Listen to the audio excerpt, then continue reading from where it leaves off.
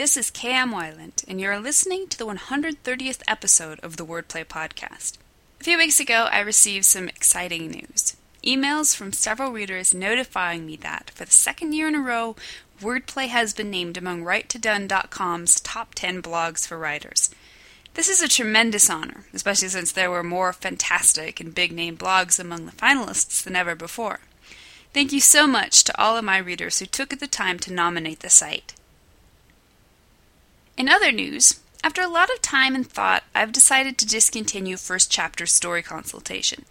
We've had a great run of manuscript critiques, but I've realized that I need to focus my time and attention elsewhere, namely wordplay and my own writing.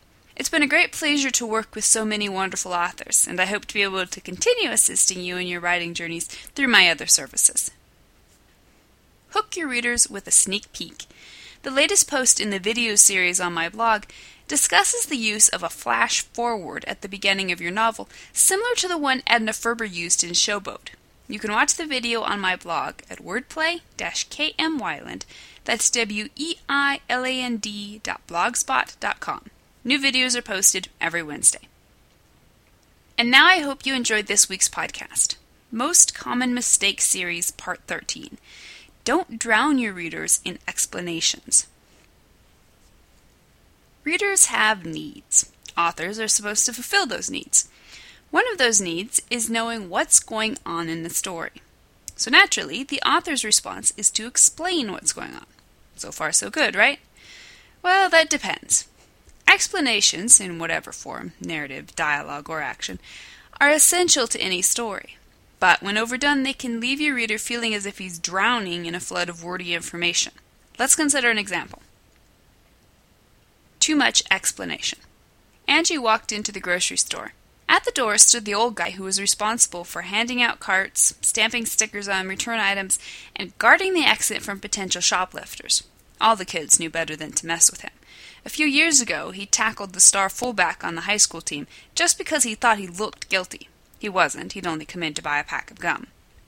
Angie passed the first checkout stand, abode of Mountain Dew-swilling Mrs. Walker, and offered a little wave in return to Mrs. Walker's energetic one. "Hi there," Angie said, and kept walking. She wasn't in the mood to listen to Mrs. Walker's latest bit of scandalous gossip. The last time she'd stopped, she'd had to listen for nearly an hour to whispers about balding banker Horace Wallace supposedly stealing money out of his own vault. She didn't have an hour to spare today. She was on a mission to save the stock boy, her best friend Rupert, from flunking math after missing another class. So what do we have in this paragraph? At first glance, a lot of explanation.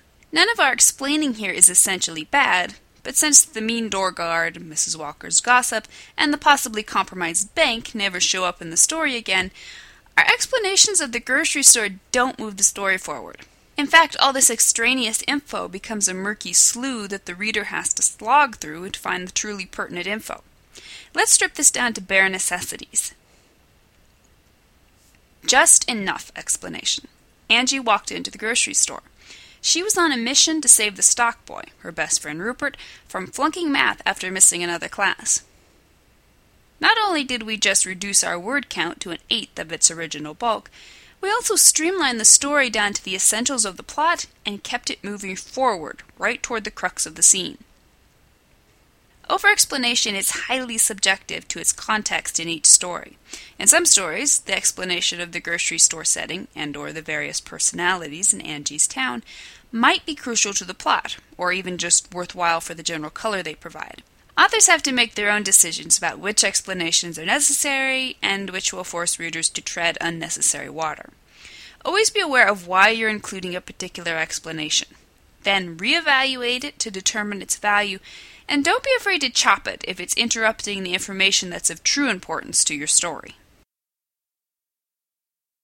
Thank you for listening to the Wordplay Podcast. To read a transcript of this episode, visit me on the web at wordplay-kmwyland, that's weiland.blogspot.com, and be sure to listen again next week.